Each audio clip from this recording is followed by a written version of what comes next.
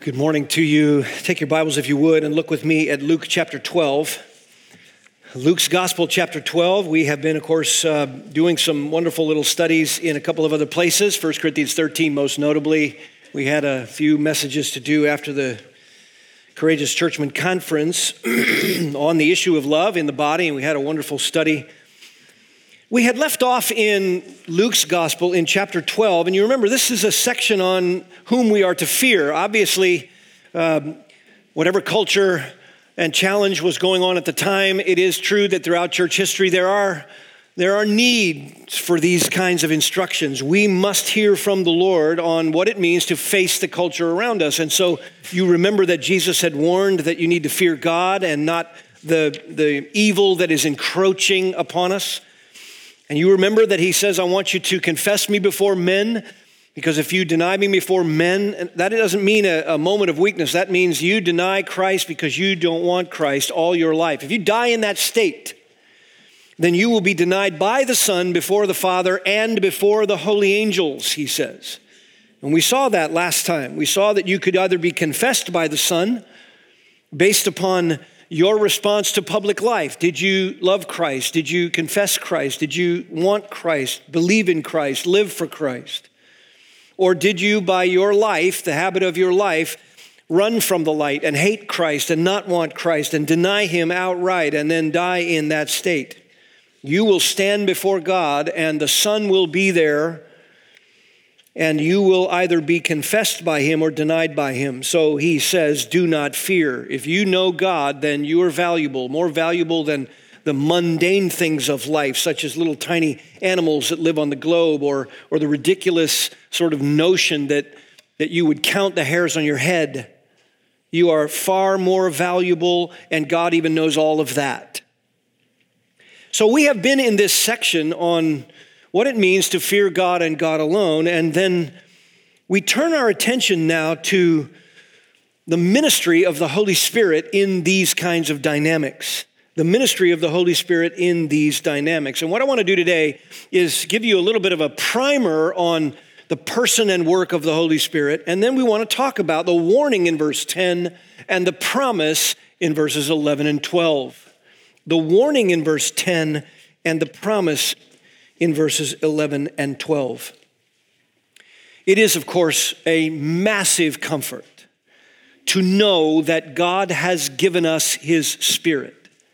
By far, the most comforting and settling truth for the believer in this particular time of our life, from now until we meet Christ, is the reality that God has given us his Holy Spirit to indwell us and empower us until he comes.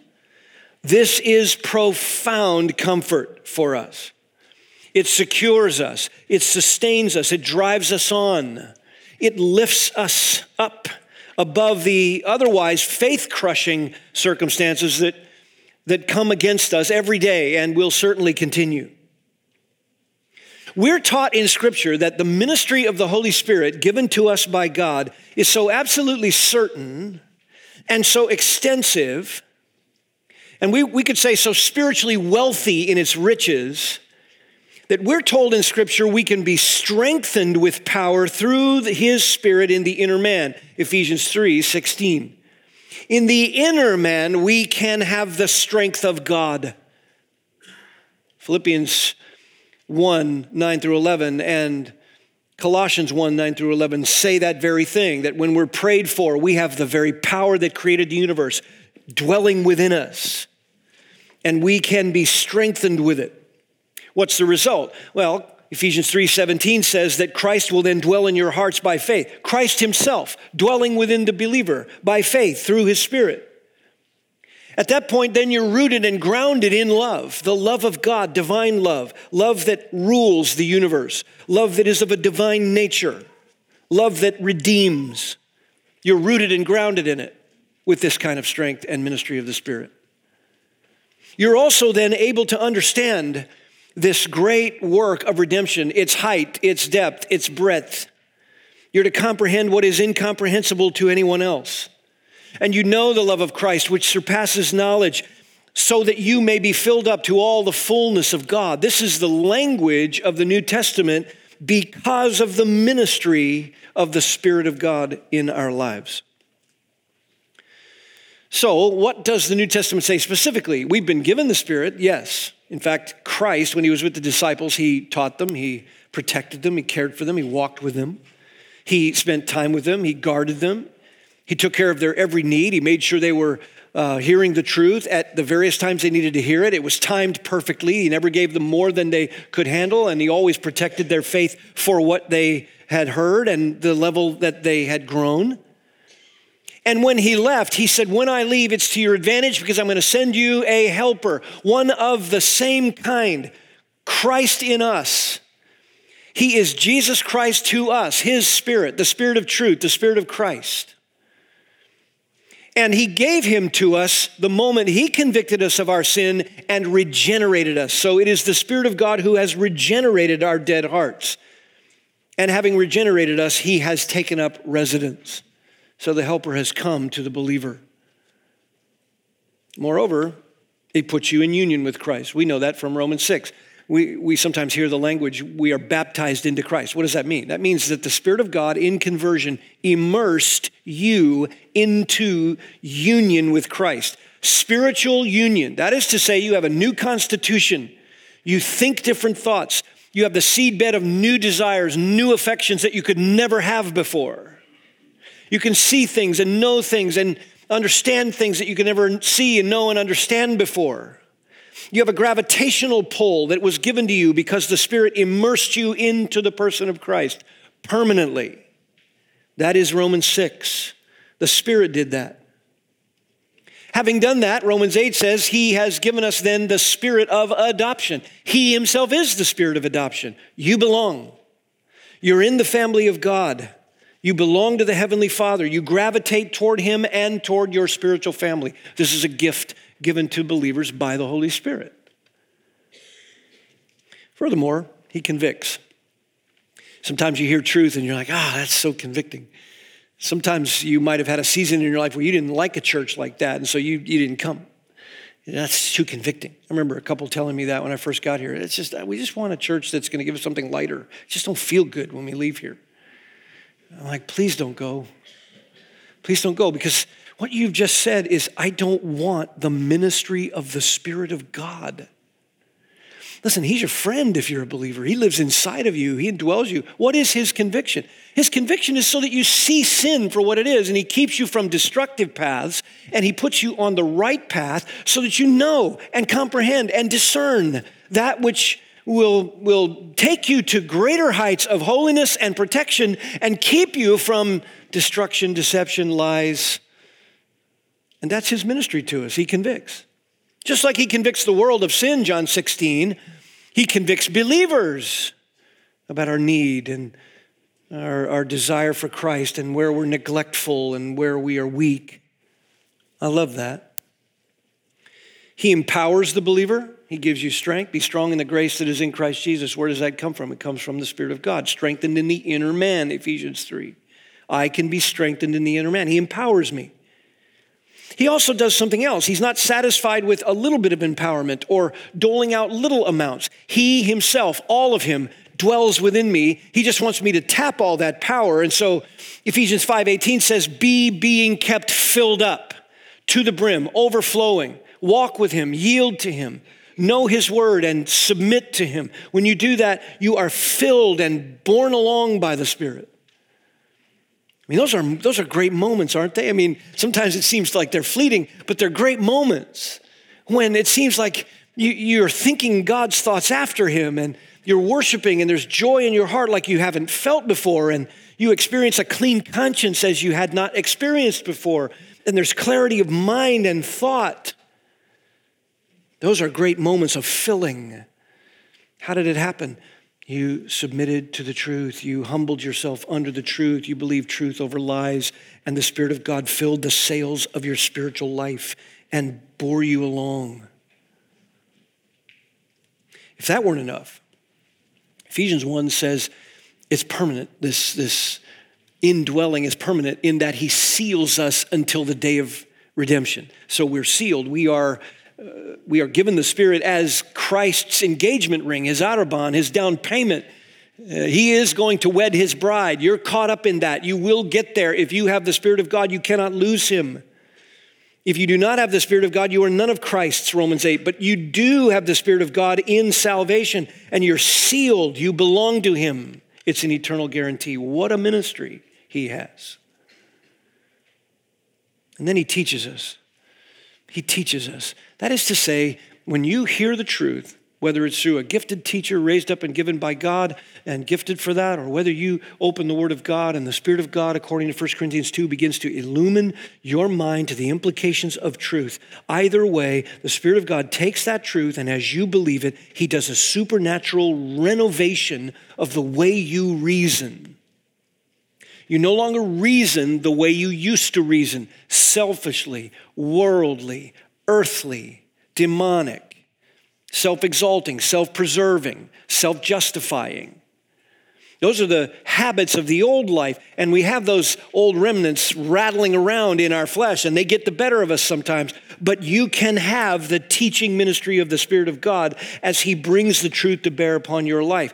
You have no need, 1 John 2 says, to be taught anything about salvation and redemption, for the Spirit of God already teaches you those things. You know they're true, they ring true. That's why sometimes when you open the Bible and you read a truth, the implications of it start to just come off the page already. Wow, I know what that means then for this area of my life. Wow, that implicates me in this area of my life. Wow, I'm affirmed in this area because I've been obedient. Look at how that affirms me. And I can see now how I can help my friend over here. This is all the work of the Spirit of God as he illumines your mind and teaches. What a privilege to have the mind of Christ within us by his Spirit, so that when you access the truth, you are helped and brought to divine truth. You know it, you see it, you understand it. He also brings us into fellowship. According to Philippians, we are in fellowship with one another. Philippians 2, verse 1, if there's any fellowship of the Spirit, that is the Spirit of God bringing us together to share spiritual resources. And then 1 Corinthians 12, he gives us gifts. Look, when you got saved, he took the package of who you are and he's redeemed you. He knows exactly what that's going to look like over time as you mature. And he takes his enablements by his Spirit. He takes your giftedness, and as you mature, he gives you further grace to edify people uniquely in the body. That's what he does. You have no option. You can't sit on the sidelines. For the Spirit has given you a gift enablement, a grace. And it's a package, and it is the ability to serve people in a unique way, and they are built up in the faith, and you influence their spiritual life, which influences others' spiritual lives, and in glory, all that's recorded so that you can know how God used you. Is this not absolutely staggering? You cannot then say that you are not in the flow of that. If you have the Spirit of God, you have giftedness. He also does something else. He unifies us. Have you ever noticed that the more we study God's word together, the more we start sounding alike when it comes to truth? You know, it's interesting, from the senior saints in our ministry who've been in Christ for years and years, all the way to those who are behind the scenes in some gifted area that no one perhaps even notices, or even a new believer, you can start listening to the way they talk about truth, and it starts to align. What is that? That is the Spirit of God making us of one mind, of one heart, of one perspective, of one purpose. He is unifying us, Ephesians 2:18. We are one body, Ephesians 4:3 and 4. He makes us one. He unites us. And lastly, according to Philippians 3:3, we worship God in the Spirit. The Spirit of God is the source of all true worship. He's the source of all those times when we are actually submissive to God's word. By the way, worship is not how you feel emotionally during your favorite music. Worship, the highest form of worship, is when your heart and conscience are humbled under God's truth and you're submissive to it. That is the highest form of worship. So whether you're singing and doing that, or whether you're discipling and doing that, or whether you're quiet and serving and doing that, whether you're just loving Christ by yourself and doing that, it doesn't matter. Father, your whole life can be submissive worship as you yield to the Spirit, for we worship God in the Spirit. He's the source of all of it. This is the ministry of the Holy Spirit. And if we're going to understand the warning here in verse 10 about blaspheming him as the great revealer of God, then we're going to have to understand who he is and what his ministry is. Simply stated in general, without getting into heavy things that we don't have time for, the Spirit of God is the third member of the Trinity, of the triune Godhead. Just as a little primer, just so you know, he's the third member of the triune Godhead. Our God is a triune God. He is one God in three distinct persons. All of them persons, all of them distinct. All of them God, all of them co-equal, all of them essential. They're the same in essence. And yet he is one God in three distinct persons. God the Father, God the Son, and God the Holy Spirit. This is what we call the doctrine of the Trinity. And as you know, there is no word Trinity to describe God in any of the Old or New Testament texts. So we use the word to summarize what we learn from Scripture about who God is and what he is like. And you can see this all the way back in the beginning. You have God creating the heavens and the earth, Genesis 1:1. John 1:1 says that the Son, the second member of the Trinity, was also the creator of the universe. So he is there. And then in Genesis 1:2, the Spirit of God is hovering over and brooding over this great act of creation that was taking place. So you have allusions to this triune God. Then in Genesis 1:26, when they're going to make man in the image of God, they use the plurals there. Let us make man in our image and our likeness. You see it again when man had sinned. Genesis 3:22, behold, the man has become like one of us, knowing good and evil. When mankind wanted to make a name for himself, Genesis 11, you remember the Tower of Babel. He was one culture. He was monoculture, monolanguage, and absolutely loving himself, and was ruled by these powerful empires that were going to build this tower and climb their way to the universe and basically make a name that was renowned across the globe, that man is everything on his own.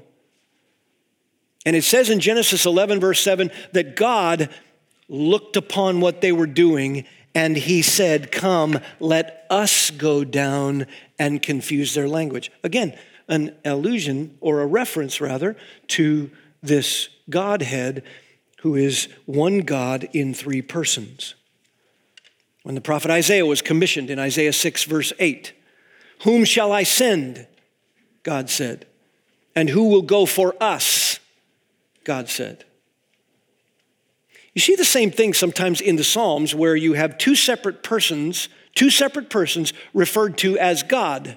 If you want to study this on your own, Psalm 45, 6 and 7, this is what it says. Your throne, O God, there's a reference to God, one person. Your throne, O God, will last forever and ever. You love righteousness and hate wickedness. Therefore, God, your God, has set you above your companions by anointing you with the oil of joy. There you have two separate persons referred to as God. Again, referring to a Trinity, or multiple persons in the Godhead. Same thing in Psalm 110:1. You can study it on your own. 110th Psalm, verse 1. The Lord says to my Lord, sit at my right hand until I make your enemies a footstool for your feet. Again, two separate persons called Lord. You come to the New Testament and the doctrine of the Godhead in three persons is expanded greatly. And you see this in Matthew 3, 16 and 17 at Jesus' baptism. You remember what happened. There you have the Son of God himself being baptized.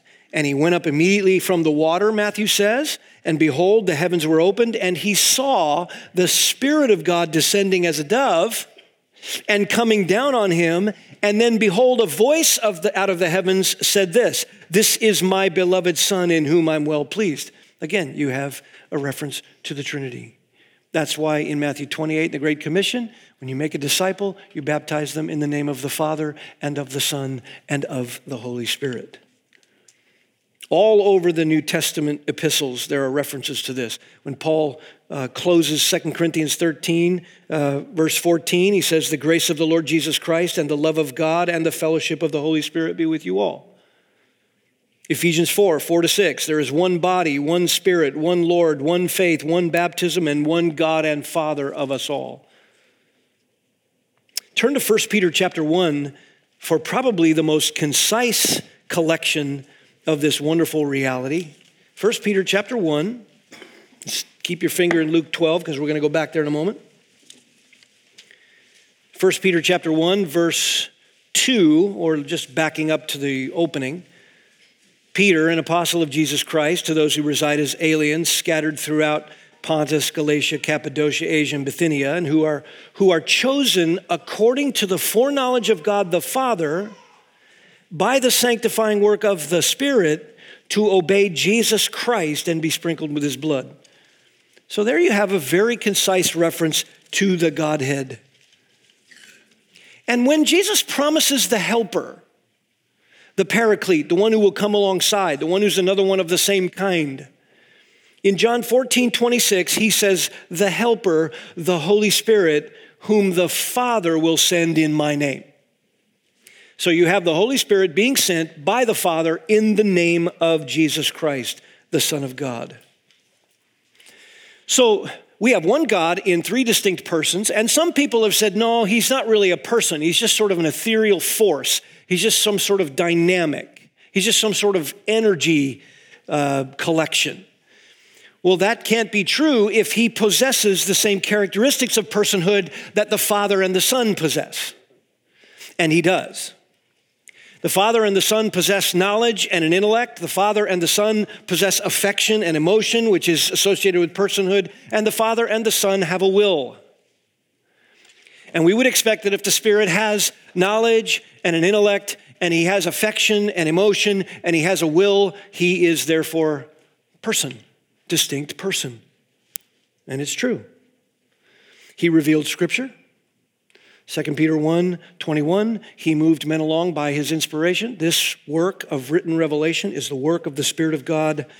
And 1 Corinthians 2 says he knows the mind of the Father, and he is the mind of Christ, and he gives us illumination based upon that. So he has knowledge, he has intellect. He speaks to the churches, Revelation 2 and 3, as we've been studying on Sunday night. So he speaks knowledge to the churches. And most importantly, John 15:26, he bears witness to Christ. Does he have affection? Absolutely. 1 Thessalonians 1:6, the joy of the Holy Spirit. The joy of the Holy Spirit. And in Israel's day, in Isaiah 63:10, you have a reference to the fact that they grieved the Holy Spirit by their rebellion, which you know we're reminded not to do in Ephesians 4. Do not grieve the Holy Spirit of God by whom you were sealed for the day of redemption. How do you grieve the Holy Spirit of God? By not putting away wrath and malice and anger and clamor and slander. By not putting on compassion and humility, all those things there in 31 and 32 of Ephesians 4. So, Paul in Romans 15:30 urges the brethren by our Lord Jesus Christ and by the love of the Spirit to strive in prayer with him. The love of the Spirit. He's joyful, he is loving, he can be grieved, and the fruit of the Spirit is love and joy, etc., etc. So he has an intellect and knowledge, he has affection,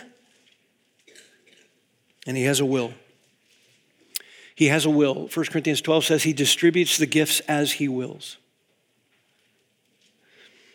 And he also goes up against stubborn hearts. Acts 7, verse 51, he says, you're always resisting the Holy Spirit. Look, the Holy Spirit has a will, and he wants you to obey it, and he has been put within you, James chapter 4 says, to control your desires. And when your desires wage war against the Spirit, you're waging war against his will. He has a will. So the Spirit himself is fully a person, a distinct person. Beloved, the New Testament's most dominant theme is that the Holy Spirit, and this is the most important part, is a gift from God to his people. The Holy Spirit is God's gift to us, right? So jot down these passages. Romans 5, verse 5.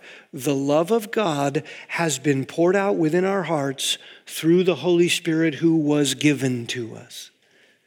Man, I cannot get over that verse. The Holy Spirit was given to me to spread the love of God through my life. This is why it makes no sense for a Christian not to love. This is why 1 John, the black and white apostle, this is why he says you can know someone who knows God and someone who doesn't, whether they love the brethren. You might have moments of resentment, even moments of what you might call hatred, but as a pattern of life, you cannot practice hatred toward people and know the love of God, because the Spirit of God was given to us as a gift to give us that love in our hearts toward God and toward others. And we were sealed by that gift, 2 Corinthians 1:22. God sealed us and gave us the Spirit in our hearts as a pledge, the guarantee, the down payment. We are his possession. And when you keep his commandments, it is by the Spirit who was given to us, 1 John 3:24. So that is why it's important when we come to this text to know what his ministry is to us. Look, if he regenerated you, then why would you want to take credit for your salvation? Why would you ever be proud about anything like that? It was his ministry to believers. If you're in vital union with Christ, why would you want to connect yourself to the world and what it loves? You're in vital union with Christ, baptized into Christ by the Spirit. If you've been brought into the family of God by the Spirit of supernatural adoption by the Spirit, then why in the world would you want some other family? Why would you want the world as your family? Your old life as your family? He brings us into the family of God through spiritual adoption. You don't want anything else. You don't want to go back on that. If he convicts us, why would you resist his conviction? If he empowers you, why would you look for earthly strength? If he fills you, why would you want to stay on supernatural empty all the time by neglect? If he sealed us and we belong to him until the day of redemption, why do you live sometimes as though you're not going to get to the day of redemption? That there's no security, no hope. Why do you get self-pitying and depressed? If he strengthens us, why do you sometimes act like God is stingy with his strength? Or act like it's his problem in neglecting you? If he teaches us, why would you go anywhere else but his source? This is his revelation. Why would you mix it with worldly opinions? If he gives spiritual gifts, why would you be on the sidelines? If he makes you one body, why would you be a faction? Strife. If he is the source of true worship, why do you imagine that worship involves some earthly dynamic? Can we sin against him as believers? Yeah, the scriptures say we can. You can grieve him. In the early church, Ananias and Sapphira lied to him.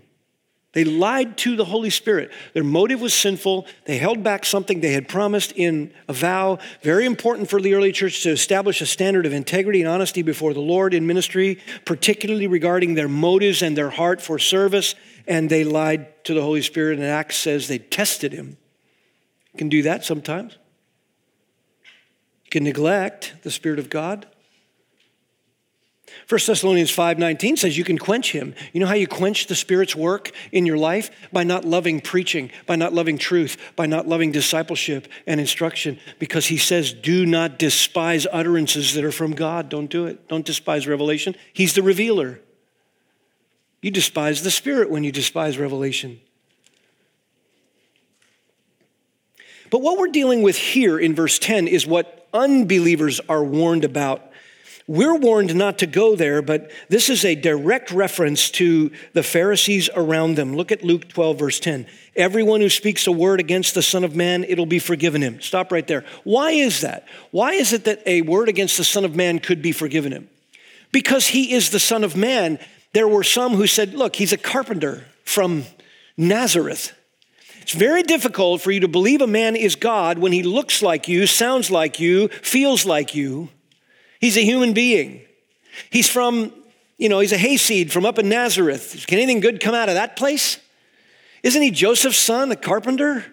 Surely he can't be God. Our Messiah is going to float down with halos and big choirs, and he's going to come in and go right up and march up to Rome and just dominate and get our country back and our freedoms back.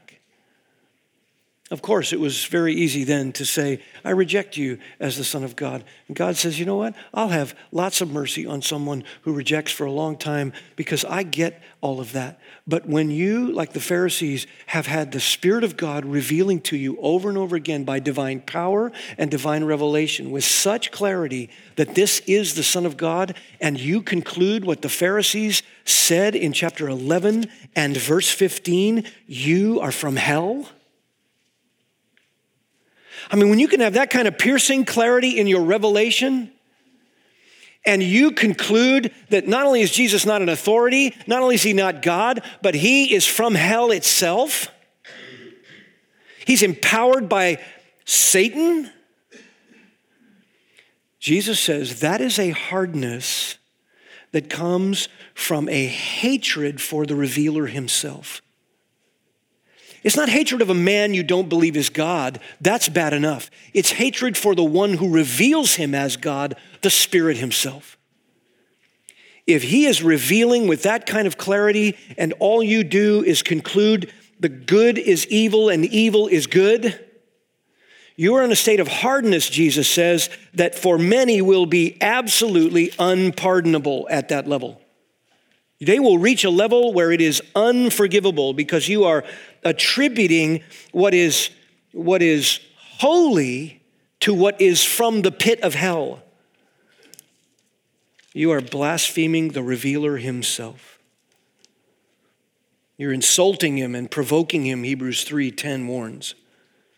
You're rebelling against him and resisting him like they did in Genesis 6, verse 3. You're testing him like Psalm 78, verse 41 warned about the generation that had tested God in Israel. So hardened against the grace of the Holy Spirit that they blaspheme him. They blaspheme his clear revelation of Jesus Christ. This, he says, is unpardonable or unforgivable sin. What were the Pharisees doing? They were trying to get the masses to reject Christ by insisting that Jesus worked his miracles not by the power of the revealer himself, but by hell itself, by Satan himself. And we saw that when we studied that section. And so Jesus identified the Pharisees' accusation as blasphemy against the Holy Spirit. Matthew 12:31 says that very thing. And he says it's an unforgivable offense to be so exposed to the direct power of God attending the message and to attribute that power to hell. That is running from the light. That is hating the light, hating Christ, hating God. And from that point on, they desired to kill Jesus. They wanted to murder him. That's a devilish hardness for which there is no remedy. Sometimes people say to me, if I, sensitive conscience people, if I committed the unpardonable sin, I say, why? Why do you say that? Well, because in a moment of desperation, I got so angry, I cursed at God, and I said Jesus' name in vain, and I said a bunch of filthy things, and even I wanted to blaspheme the Holy Spirit. It was in my heart to just be angry at him. And I'll say, that's pretty terrible stuff. That's bad stuff. Do you want Christ now? Yes, I want Christ. Then you're not in that sin. Because one who blasphemes the Holy Spirit hates Christ and never does anything but hate Christ. You cannot be unpardonable if you want Christ on Christ's terms. If you say Christ is from hell, I'm warning you. I'm warning you. This was the difference. The Pharisees had such clear revelation from the revealer himself, and they blasphemed him. It was one thing to say, oh, Jesus, you're just a man. I know your earthly father. I know your earthly mother. I get it. You build tables. You're not God. But when the power of the Holy Spirit is on such profound display in the person and work of Christ, you stand there as the religious leaders who know the Old Testament. You have all that revelation. You have all the work of Christ and all of his miracles and his own message. You've never been able to stump him once, and you conclude that he is tied to hell. You're done, Jesus said. You're done. What a warning. Now, it is no wonder that Jesus gives that warning, because he wants those Pharisees pointed out. Notice a little bit earlier, back in chapter 11, verse 53, when he left there, the scribes and the Pharisees began to be very hostile and to question him closely on many subjects, plotting against him to catch him in something he might say. Look, if you're repentant, I mean, your own pastor, if you belong to this church, I had a time in my life when I shook my fist at God and said, leave me alone. Get out of my face. I don't want anything to do with you. Is that blasphemous? Of course, in one sense. Is that foolish? Wow, really foolish. That's like an ant in an anthill telling you to get out of the way. And that's a crude analogy for something far more profound. How ridiculous, a creator being told by a creature something as foolish as that. But I'm saved. I mean, he redeemed me. I wasn't unpardonable because I don't hate Christ, and I don't attribute what Christ is and how he's been revealed to something from hell. I experienced the mercy of Christ and love Christ. And if you have a sensitive conscience, you believe something like that happened in your past, just turn to Christ. If you want Christ, you haven't committed the unpardonable sin, because someone who's committed that sin doesn't want Christ. They hate Christ. They're hostile. They want to end it. They want to end truth. They run from the light because their deeds are evil and they don't want them exposed. They love the darkness. There's also the sin of apostasy, which the Bible warns about. You might not commit the blasphemy against the Holy Spirit, but what about apostasy itself? What about the fact that you professed Christ one time in your life and then you just decided, I'm done with Christ? Look, you could die in apostasy. That would be terrible enough. Hebrews has lots of warnings about that, particularly chapter 6. Some fall away and God gives them over to it. You're done. He gives them over to it. But how can you tell they've been given over to it? They're still in their hatred for Christ. They still do not want anything to do with the truth that they once professed. They don't want it. I can't see their heart. I hope they're not completely in utter apostasy and left to themselves, but God warns that he does leave some completely in their state of gracelessness. He does. What a warning. Don't ever go there. Esau was one such guy. You say, but no, Esau wanted to repent. No, he didn't want to repent on God's terms. What he wanted was his birthright back. He wanted his reputation back and his power back and his earthly money. He wanted some earthly kingdom back that he had lost in the cheap giving away of his birthright for a single meal because he was full of arrogance and impulsiveness. He wanted that back. And he sought for that with tears, but there was no place found for repentance in his heart. That's the kind of person that you might say God has given over. But not someone who wants Christ. Not someone who wants Christ. Now you can imagine what someone reading that verse 10 would think. So I'm to fear God. I'm not to deny the Son, but I don't want to blaspheme the Spirit because that's unpardonable. What's going to happen to me when I get dragged before the authorities and I am in serious trouble? Because I don't have the courage. I know that if I got intimidated to that level or a sword was put to my neck, I have no confidence that I'm going to stand. I could in that moment blaspheme the Spirit. And that's where the promise comes in verse 11 and 12. Notice. And when they bring you before the synagogues and the rulers and the authorities, do not worry about how or what you are to speak in your defense or what you are to say, for the Holy Spirit will teach you in that very hour what you ought to say. I love this because if that verse was an encouragement to you, you haven't committed the unpardonable sin. If that verse makes no sense to you and only increases your hatred for Christ, see me afterwards. What a great encouragement here. What a great promise that because of the conviction of the ministry of the Holy Spirit and because of the truth that he puts into your mind and embeds in there and renews your mind, then in the moment of persecution, with that coworker, that colleague, or the government, or an empire, or someone that's going to come against you, just as he was indicating might happen to them here. In that moment, the conviction of the truth that the Spirit of God has renewed you with comes up into thoughts in your mind and out of your mouth, timed by the Spirit's providence for the moment. And you will not, this is the whole point, you will not blaspheme the Holy Spirit or deny the Son, because the Spirit of God whom you submit to teaches you that very hour not to do that. He strengthens you, he encourages you, he gives you the ability to stand and what to say. And it's not the charismatic notion that into your mind is going to come some audible voice. That isn't it. You're not looking for some mystical audible voice. You're not neglecting Scripture, and then you hope in that moment, oh yeah, the Spirit's just going to give me these powerful words and I'm going to just level the place. That isn't it. You don't neglect the revelation of the Spirit of God. You begin to build conviction by believing it in faith. In that moment, in those providential moments, those convictions turn into renewed thoughts which come out of your mouth, perfectly timed by the Spirit of God to set straight the truth and to call out error and to be bold and courageous and to take a stand and to not deny the Son but confess him. What a promise. That ever happened to you, by the way? There you are listening to sermons and you say, how can we retain all this stuff? Look, don't worry about retaining it all, Jesus says. Don't worry about that. Expose yourself to it. Keep exposing yourself to the truth. Sit under messages. Be discipled.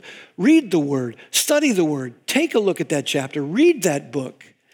Come under a discipler that you know can teach you some hard things about areas of your life you need to change. Come be a part of the body of Christ and let that permeate and marinate. And in the moment, in the providence of God, the Spirit of God takes those renewed moments. They become convictions by faith. They become renewed thoughts, and the truth comes out of your mouth. Has it ever happened to you like that? I know it's happened to me from time to time. Sometimes I stumble all over myself and my tongue seems like Moses' tongue, all thick. You don't know what to say. And you wonder, I'm going to be intimidated. Oh, I'm not really sure about what to say. Look, here's the whole goal. If you have a clear conscience before God, and if you are asking God for his grace in the moment, and you have spent time under the truth, then ask the Spirit of God in that moment to take all of that information and bring it to a critical mass for the moment in that very hour. And it says he teaches you in that very hour what you ought to say. That is to say, it doesn't come out of nowhere that you've never built a foundation. It comes out of the foundation, taught by the Spirit of God, given to you for the time of the moment. And as you're sensitive to him, you become bold like you hadn't been bold. You say things you hadn't ever thought to be able to say like that. A stream of consciousness happens. Thoughts are strung together. Even areas of theology that you'd been hearing but never thought you could retain. Suddenly you've spoken it.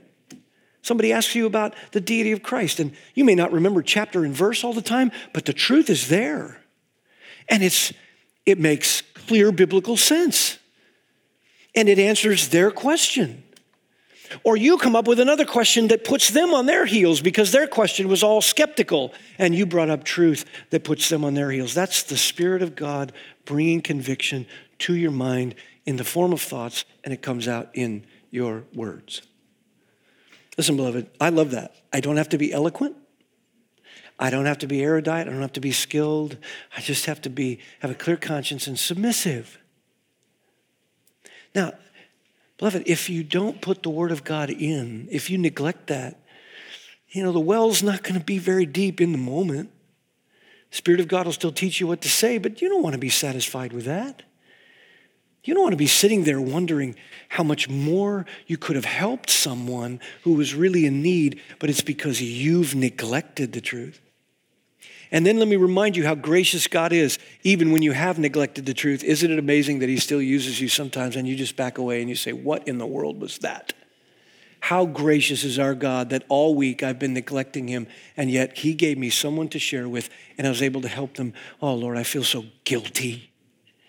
And guess what he does? He uses that to teach you, to bring your heart under the truth all the more. Do we not have the most generous God to give us the Spirit of God for that kind of ministry. This is what we have as believers. This is it. This is who he is to us and who he is in us. Don't neglect that. Open your heart to the Spirit's work. And for those of you who don't believe in God, open your heart to the Spirit, or else you could be left unpardonable if you hate him. Bow with me. Lord, what an incredible text of Scripture. And you have taught us to fear you, and we confess already that we wonder at times how you could use us at all. But we bask in your promise and in your love and in your presence, and that you were a gift to us and that you live in and among your people, and you empower us and you feed us and strengthen us and teach us. You sustain us, you hold us. We won't be lost. We cannot be lost. And to think that in those moments when we need to give a defense, you will teach us by the convictions that have been wrought in us through your truth. And that we'll, in those moments, learn what to say, and we will say it and we'll be your mouthpiece. This is wonder to us. And we are warned, Lord, to love the truth and love that you revealed it, to love the Godhead and love the Father and love the Son and love the Spirit, to always gravitate toward the truth and the light and not run from it. Lord, what a gift you've given to us. Illumine us, renew us, cause us to know our security in you by your Spirit. Empower us. Give us wisdom and insight for anyone you bring our way, and may we be open and have courage, be willing, spend us for the gospel by the work and ministry of your Spirit. Lord, we love you. We love you, Holy Spirit. We love God. And we're so thankful that you empower us for ministry. And so may we be willing vessels, we pray in Christ's name. Amen.